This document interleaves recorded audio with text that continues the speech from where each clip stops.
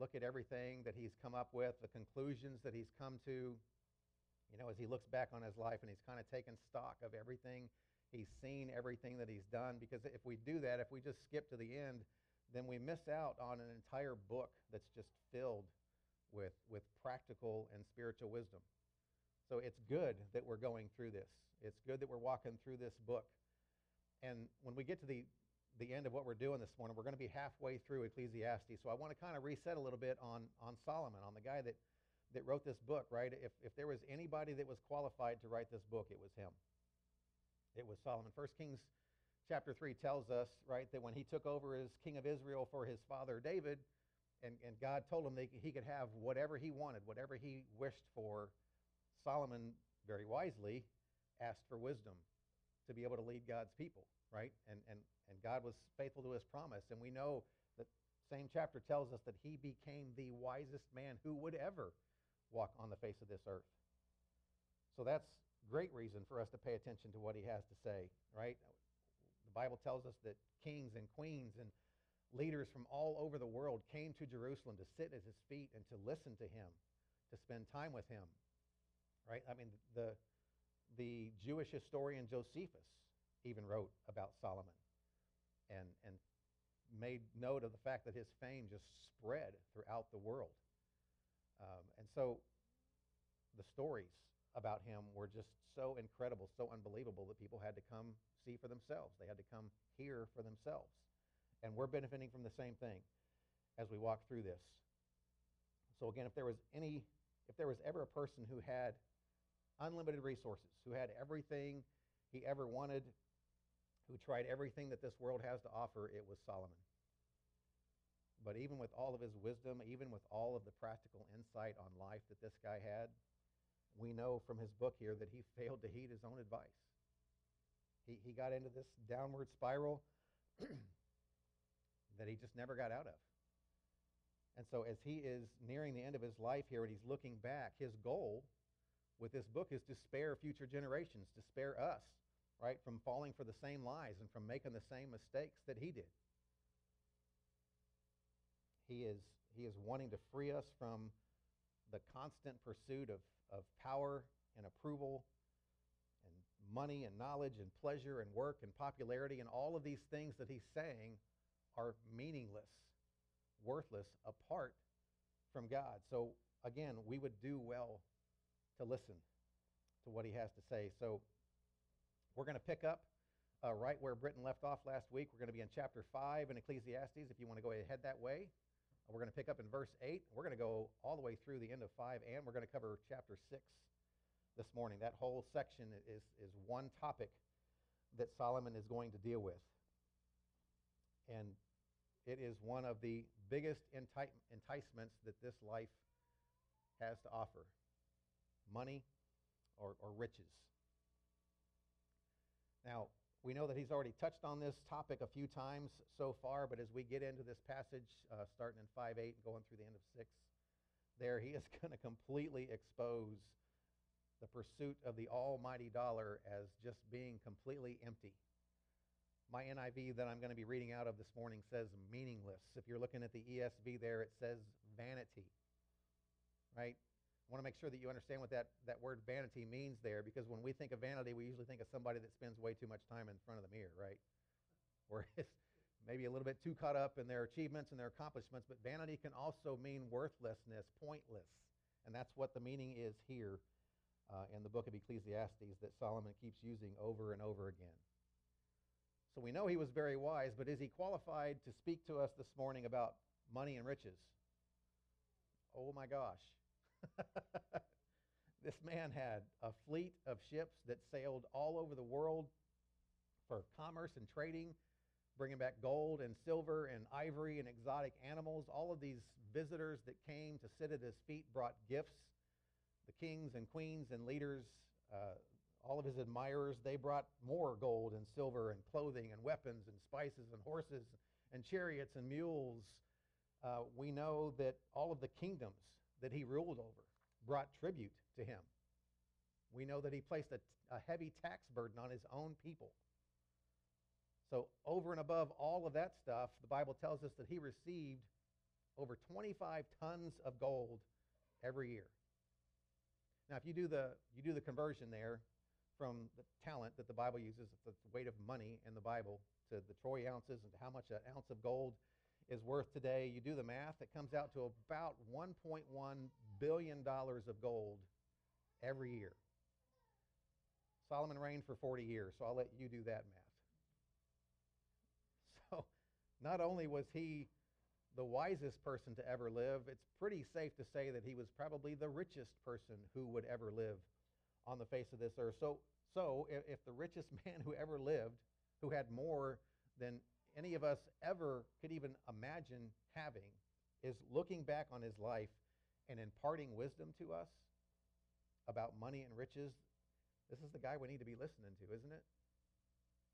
So yeah, he's qualified, and I want to share another verse that he wrote in the book of Proverbs in chapter 13. This is what the same guy who had it all said. Blessed is the man who finds wisdom, the man who gains understanding, for she is more profitable than silver and yields better returns than gold. That's a clue as to where we're going this morning with where he ends up. So let's get into the text, chapter 5. We'll start with verses 8 and 9.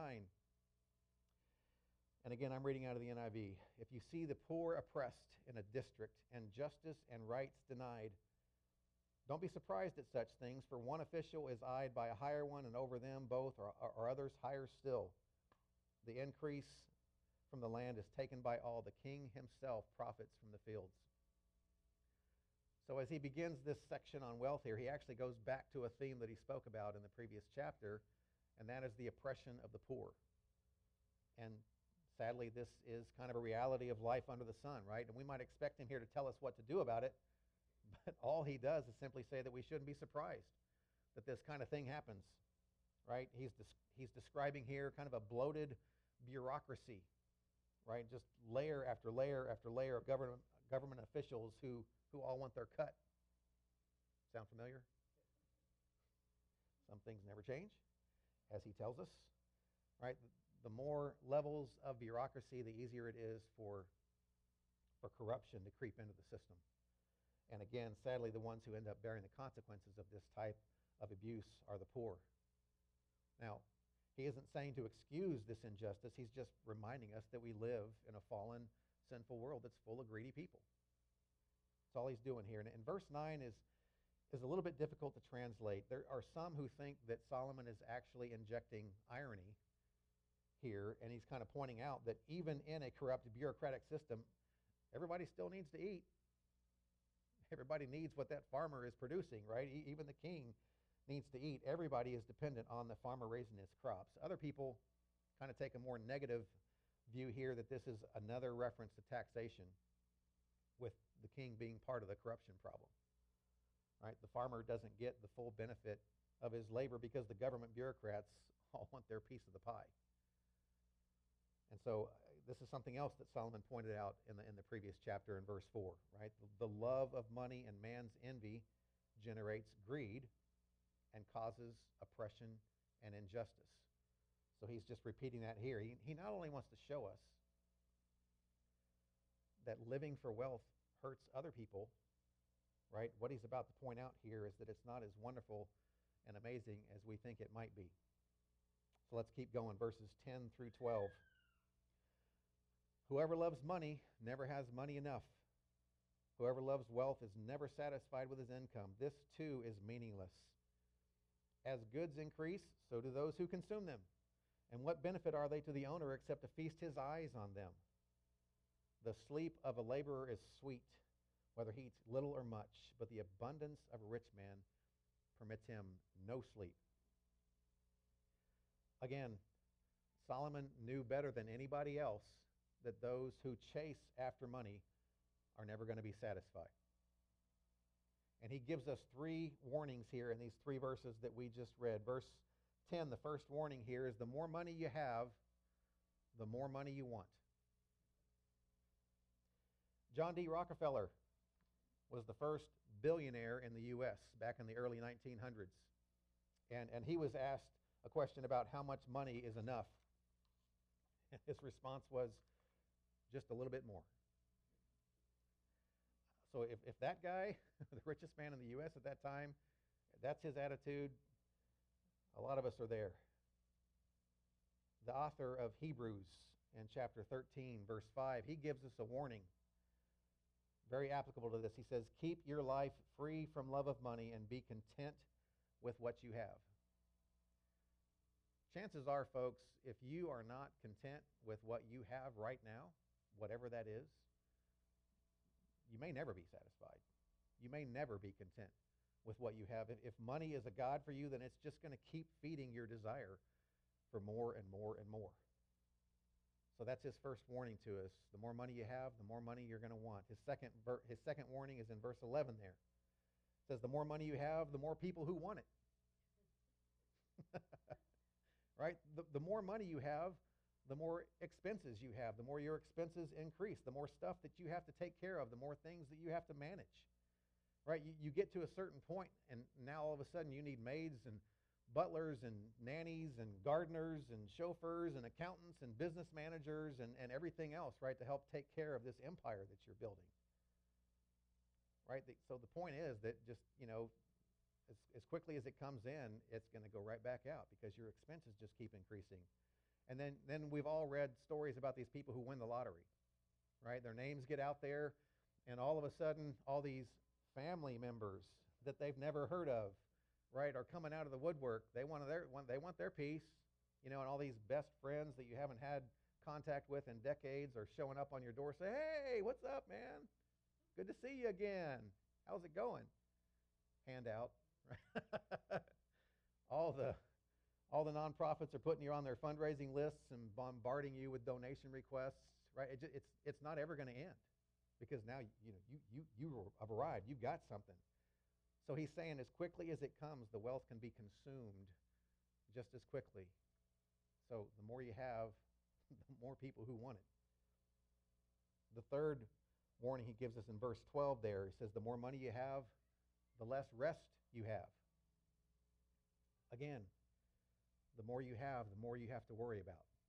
The more you have to keep up with, right? And the more you have to worry, the less sleep you're going to get. He says there, the laborer who works for the rich man, who is content with what he has, he sleeps good, right? He's satisfied with putting in a hard day's work and going home in peace, but not so much the rich man, right? He's got to pay attention to his portfolio. He's got to watch the stock market. He's got to make sure that he has enough people hired, right, to manage everything that he's got going on, all of his endeavors. He's got to deal with all of these people who are looking for handouts all the time. It never ends.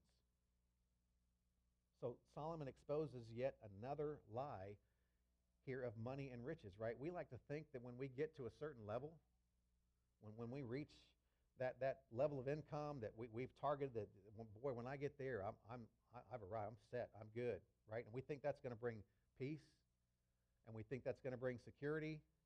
We think it's going to bring leisure. Like, I can just kind of chill and just sit back and enjoy. I'm going to get rest.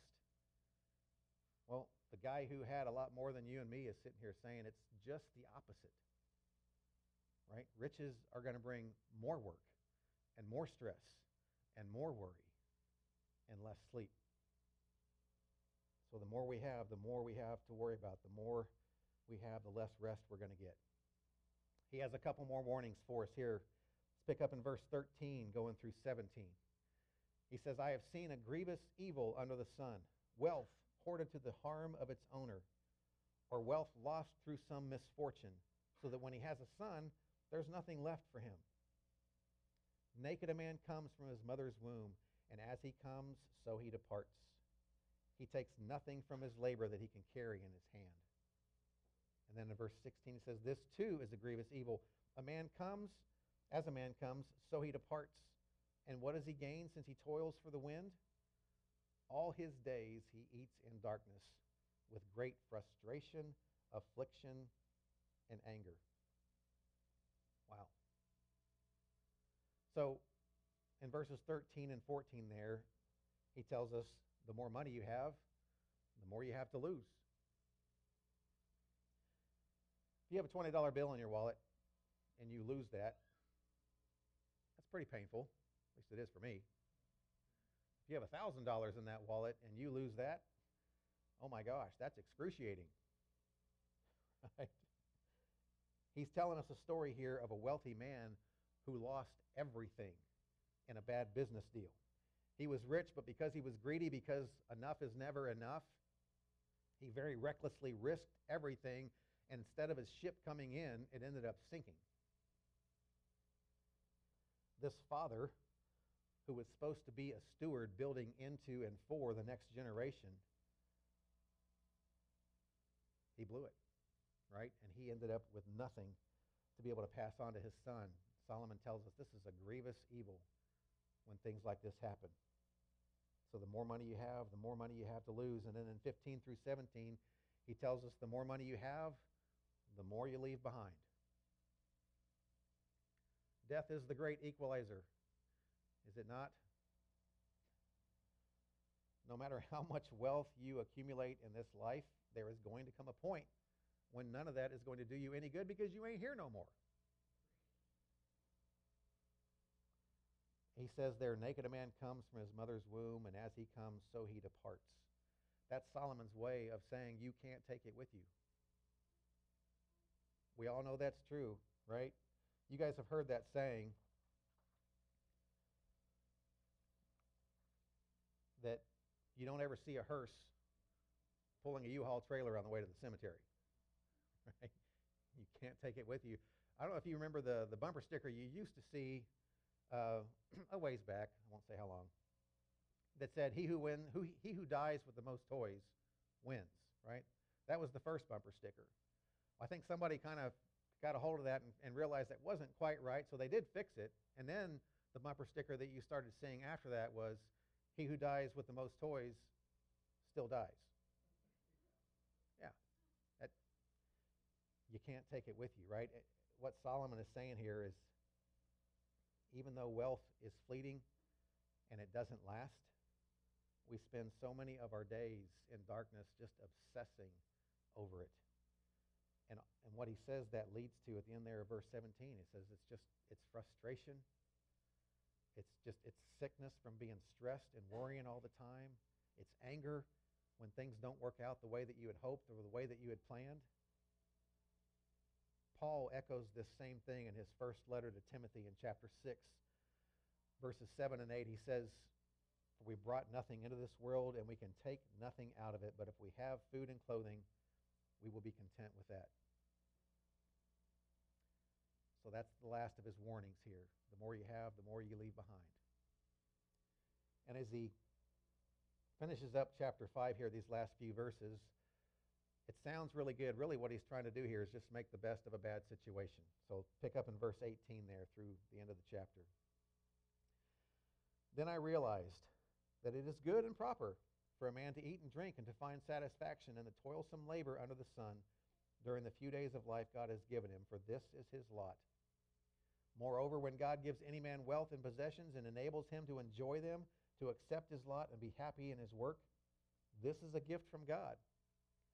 He seldom reflects on the days of his life because God keeps him occupied with gladness of heart." So what Solomon's basically saying here is just, the best thing I can come up with is just focus on contentment and enjoyment. Right? He tells us it's good and proper for us to enjoy the fruit of our labor, and it is. That's not bad advice. Right? The lifespan that God gives to each one of us here on this earth is short. And every day we should see as a gift, right, that he's given to us. And gifts are meant to be enjoyed. But what we understand is the power to be able to enjoy what we have, whether it's much or whether it's little, that comes from God. If you love the Lord and you trust in him completely and you serve him, your days will be full. Life without the Lord is empty, regardless of what you have. People try to fill that hole in their heart with money, with stuff, with activities. But we're being told here, again, by the man who had it all, that none of that is ever going to satisfy us. You're always going to want more. I really like what Agur had to say in Proverbs chapter 30, one of the few chapters that wasn't written by Solomon. He says this, Two things I ask of you, O Lord, do not refuse me before I die. One, keep falsehood and lies from me. And two, give me neither poverty nor riches, but give me only my daily bread. Because he says, otherwise I may have too much and disown you and say, who is the Lord? Or I may become poor and steal and so dishonor the name of my God. I think he had it right. Just give me what I need, not too much and not too little. Paul said it as well in Philippians 4, verse 12. He says, I know what it is to be in need, and I know what it is to have plenty. He experienced both. I have learned the secret of being content in any and every situation, whether well-fed or hungry, whether living in plenty or in want. So even though this is still Solomon's under-the-sun perspective here, we understand that when we are content with what we have, that money no longer becomes a god for us. We recognize it as a resource that we can use for God's kingdom and for his glory. So Solomon here with his under-the-sun perspective is basically saying, however much God gives you in this life, the best thing that you can do is just enjoy it and be content with what you have. Okay. Chapter 6, this may be the bleakest, most despairing and darkest passage in this book. But we're going to do it anyway. We're not going to skip it. All right, so let's work through this. Verses 1 and 2 in chapter 6. I have seen another evil under the sun, and it weighs heavily on men. God gives a man wealth, possessions, and honor so that he lacks nothing his heart desires, but God doesn't enable him to enjoy them. And a stranger enjoys them instead. This is meaningless, a grievous evil. So he tells us another story here, and this one's worse than the one that we just looked at in chapter 5, because this guy had everything. He had the money, he had the possessions, but he also had honor. There's a lot of us that would sign up for a life like that. I would, right? But for whatever reason, and we're not told why, God does not allow this man to enjoy everything that he has. How tragic to get everything you ever wanted in this life and then not be able to enjoy it. Maybe Solomon is looking back on his own life here.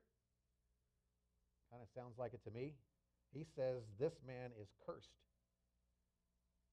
unfulfilled, miserable all of his days, and then everything he was blessed with goes to somebody he doesn't even know. One thing this does tell us, folks, is that the ability to enjoy what God has given us is truly a blessing. That is yet another gift from God. We need to keep that in mind.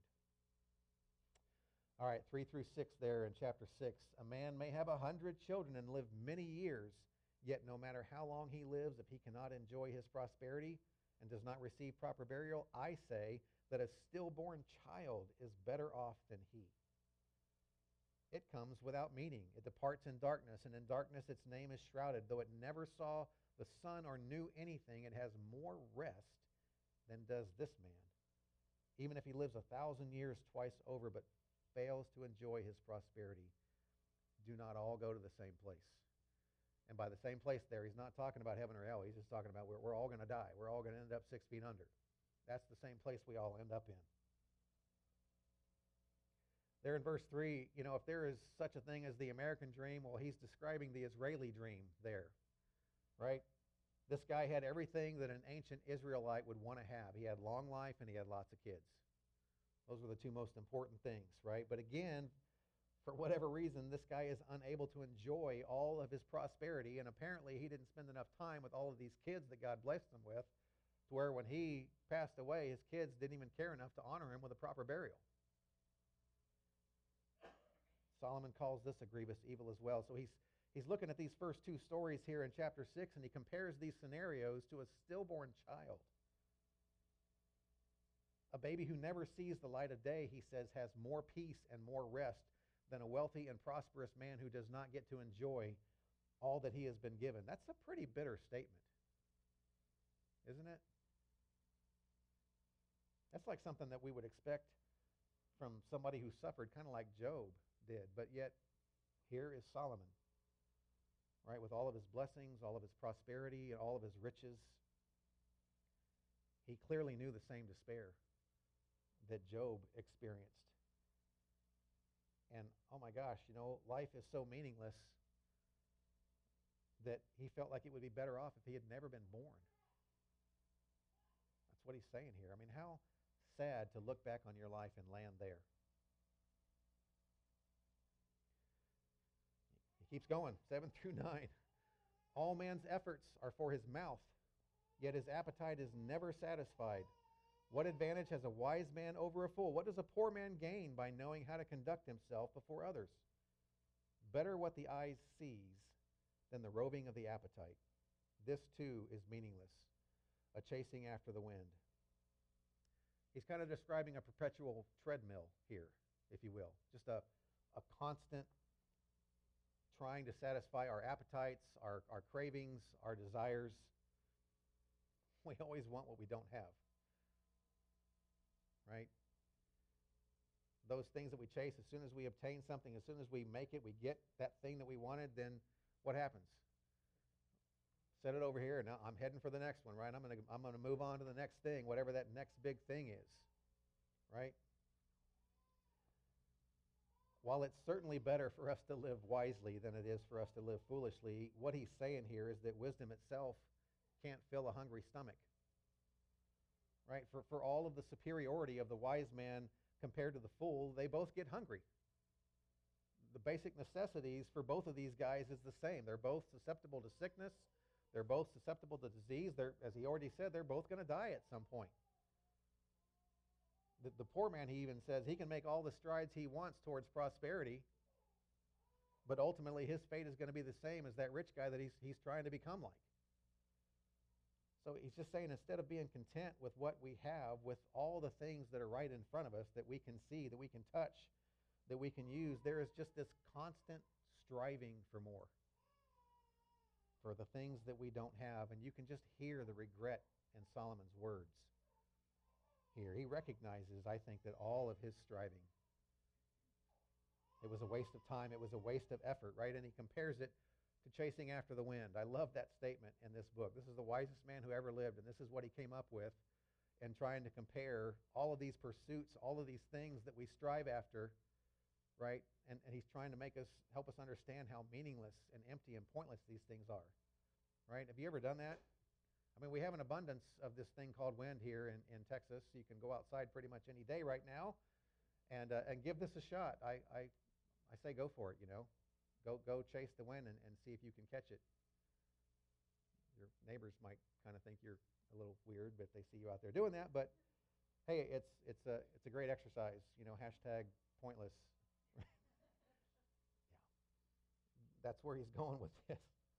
It's just this constant striving, guys. It's not going to take you anywhere. It's not going to get you what you want. It's not going to satisfy. Let's take a look at his last thoughts on this subject, verses 10 through 12 there at the end of chapter 6. Whatever exists has already been named, and what man is has been known. No man can contend with one who is stronger than he. The more the words, the less the meaning, and how does that profit anyone? For who knows what is good for a man in life during the few and meaningless days that he passes through like a shadow? Who can tell him what will happen under the sun after he's gone? Again, these verses here kind of mark the halfway point in the book of Ecclesiastes, and it kind of summarizes the whole first half of the book. If Solomon has said it once, he said it several times, there is nothing new under the sun. Everything that you think you're doing has already been done. Everything that you're trying has been tried. Everything that you're striving for, people have already strived for that. Some of them even got there. Right? He says what God has decreed for sinful man is what it is. The human condition is what it is. It hasn't changed since the garden. God told Adam what would happen if he sinned, and it is what it is. God's in control. He has already established his plans. And this was a great source of frustration for Solomon. He recognized that man is man and that God is God, and we cannot successfully contend with the one who is mightier than us all. He says you can whine and complain and argue all you want with God. And there are plenty of people who do, who think, I'm going to straighten him out, I'm going to tell him a thing or two. I think Solomon probably went there. And so again, he's looking back and saying, you know what? The more whining and complaining and arguing that you try to do with God, the more meaningless it becomes. And he points out there in verse 12 that we like to think that we know what's best for us. We know what's good for me, better even than God. But do we really? Do we really? Which is better in this life? Wealth or poverty? Health or sickness? Fame or obscurity? You may think those are pretty easy questions to answer, but are they really? You think about people who have what is commonly thought of as good, and we start to realize that they aren't the better for it. How many professional athletes or artists or musicians or movie stars, rich and famous people that we look at and think, wow, how awesome would that be? They've got it all. They've got everything, right? Only to see these people take their own lives. And we're just sitting there, wait, what? I remember thinking that with Robin Williams. Just brilliant actor.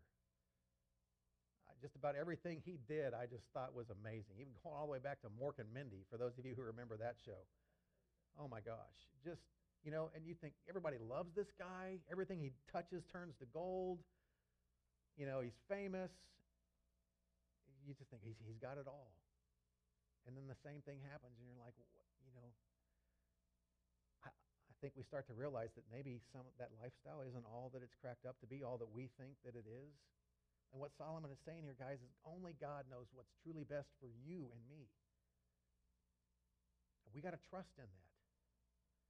Whether it's much, whether it's little, we trust that God knows us. He created us. He knows what's best for us.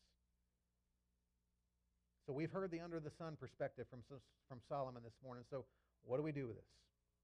What's the eternal perspective for us this morning? If you have spent much time at all in the New Testament, then you have seen how much Jesus addressed the subject of money. It's a lot. And he did it as much as he did because our money exposes our hearts. Does it not? Yeah.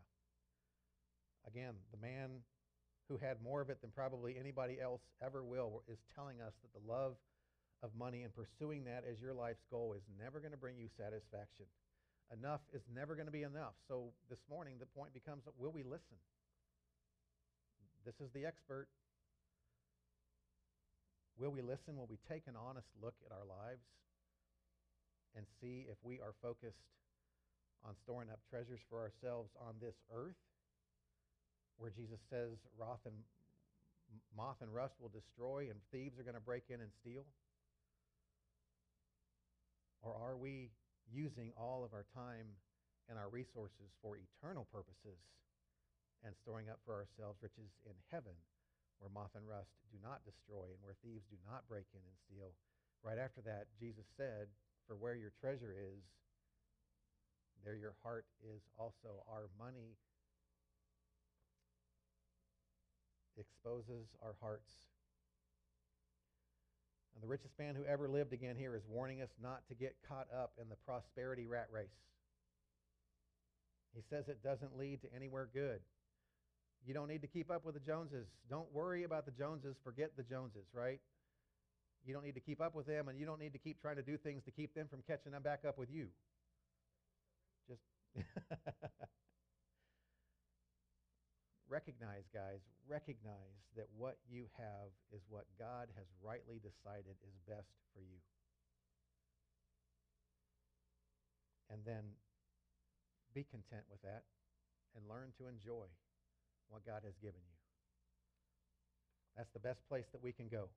Wealth itself is not an evil thing. This is not a message to say, everybody be poor, give everything away, and just be part of the oppressed. No, wealth itself is not evil. It's the love of money that Scripture tells us is evil, right? The love of money is a temptation that we all have to deal with. You can have nothing and still be obsessed with it. I've been there. I think Paul sums it up really, really well in his first letter again to Timothy, this time in chapter 6, verses 17 through 19. Listen to what he says. Command those who are rich in this present world not to be arrogant, nor to put their hope in wealth, which is so uncertain. Sound familiar? But to put their hope in God, who richly provides us with everything for our enjoyment. Command them to do good, to be rich in good deeds, to be generous and willing to share, and in this way they will lay up treasures for themselves as a firm foundation for the coming age, so that they can take hold of the life that is truly life. He's talking about eternal life there. So how can we escape the tyranny of money in our souls? We look to the cross of Christ. Guys, there's nothing wrong with planning for the future, but the future that we need to plan for the most, the future that's most important to us, is eternity.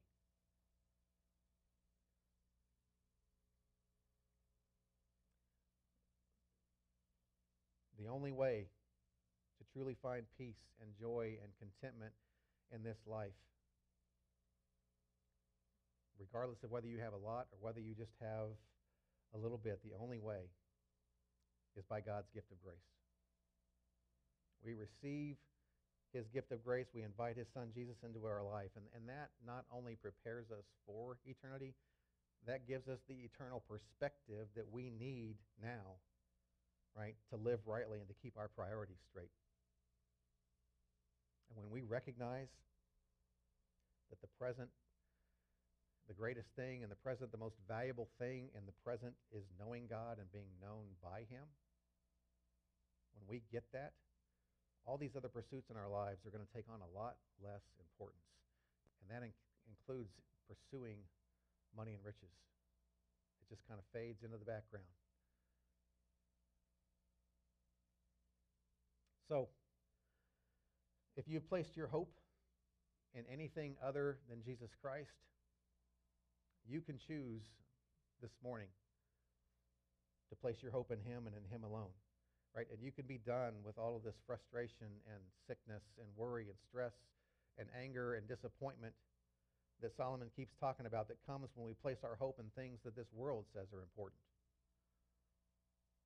God is the only one worthy of our hope, right? He is the only one worthy of our devotion. He is the only one who is never going to let us down. He's the only one who's never going to disappoint us. He's the only one who's never going to let us go. We can be known by him, and we can know him forever and ever. So if that's you this morning, if you know that you need that relationship with the Lord this morning, that's not something that you have, I invite you to come forward here in just a few moments when we sing and share that with me. I would love to pray with you and help you understand what it means to have a relationship with Jesus Christ that will completely change your perspective on everything in this life. Everything in this life. And if you are somebody this morning that already has that relationship, then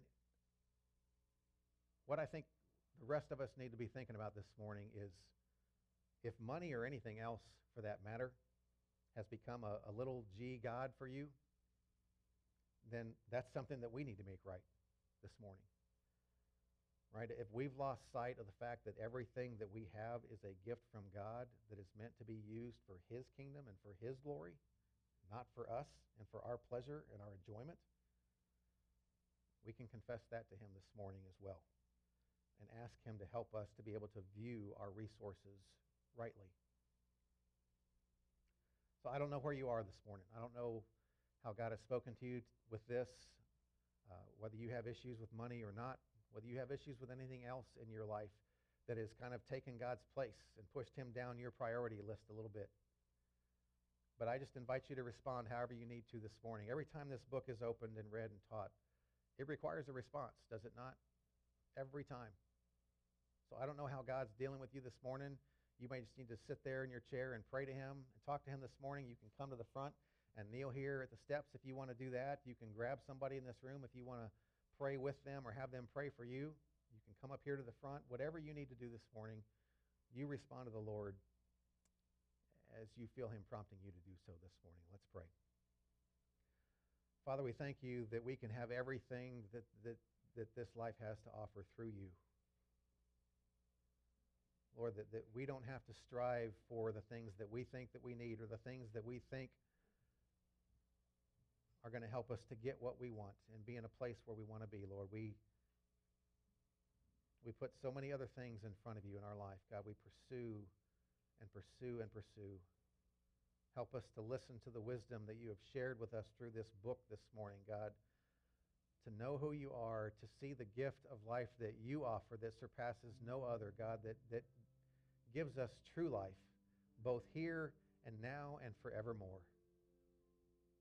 So God, as you speak to our hearts this morning, help us to respond rightly before you, to acknowledge anything in our lives to you this morning that has taken your rightful place on the throne of our lives, and to have you help us reorder our lives this morning and put you first and keep you there.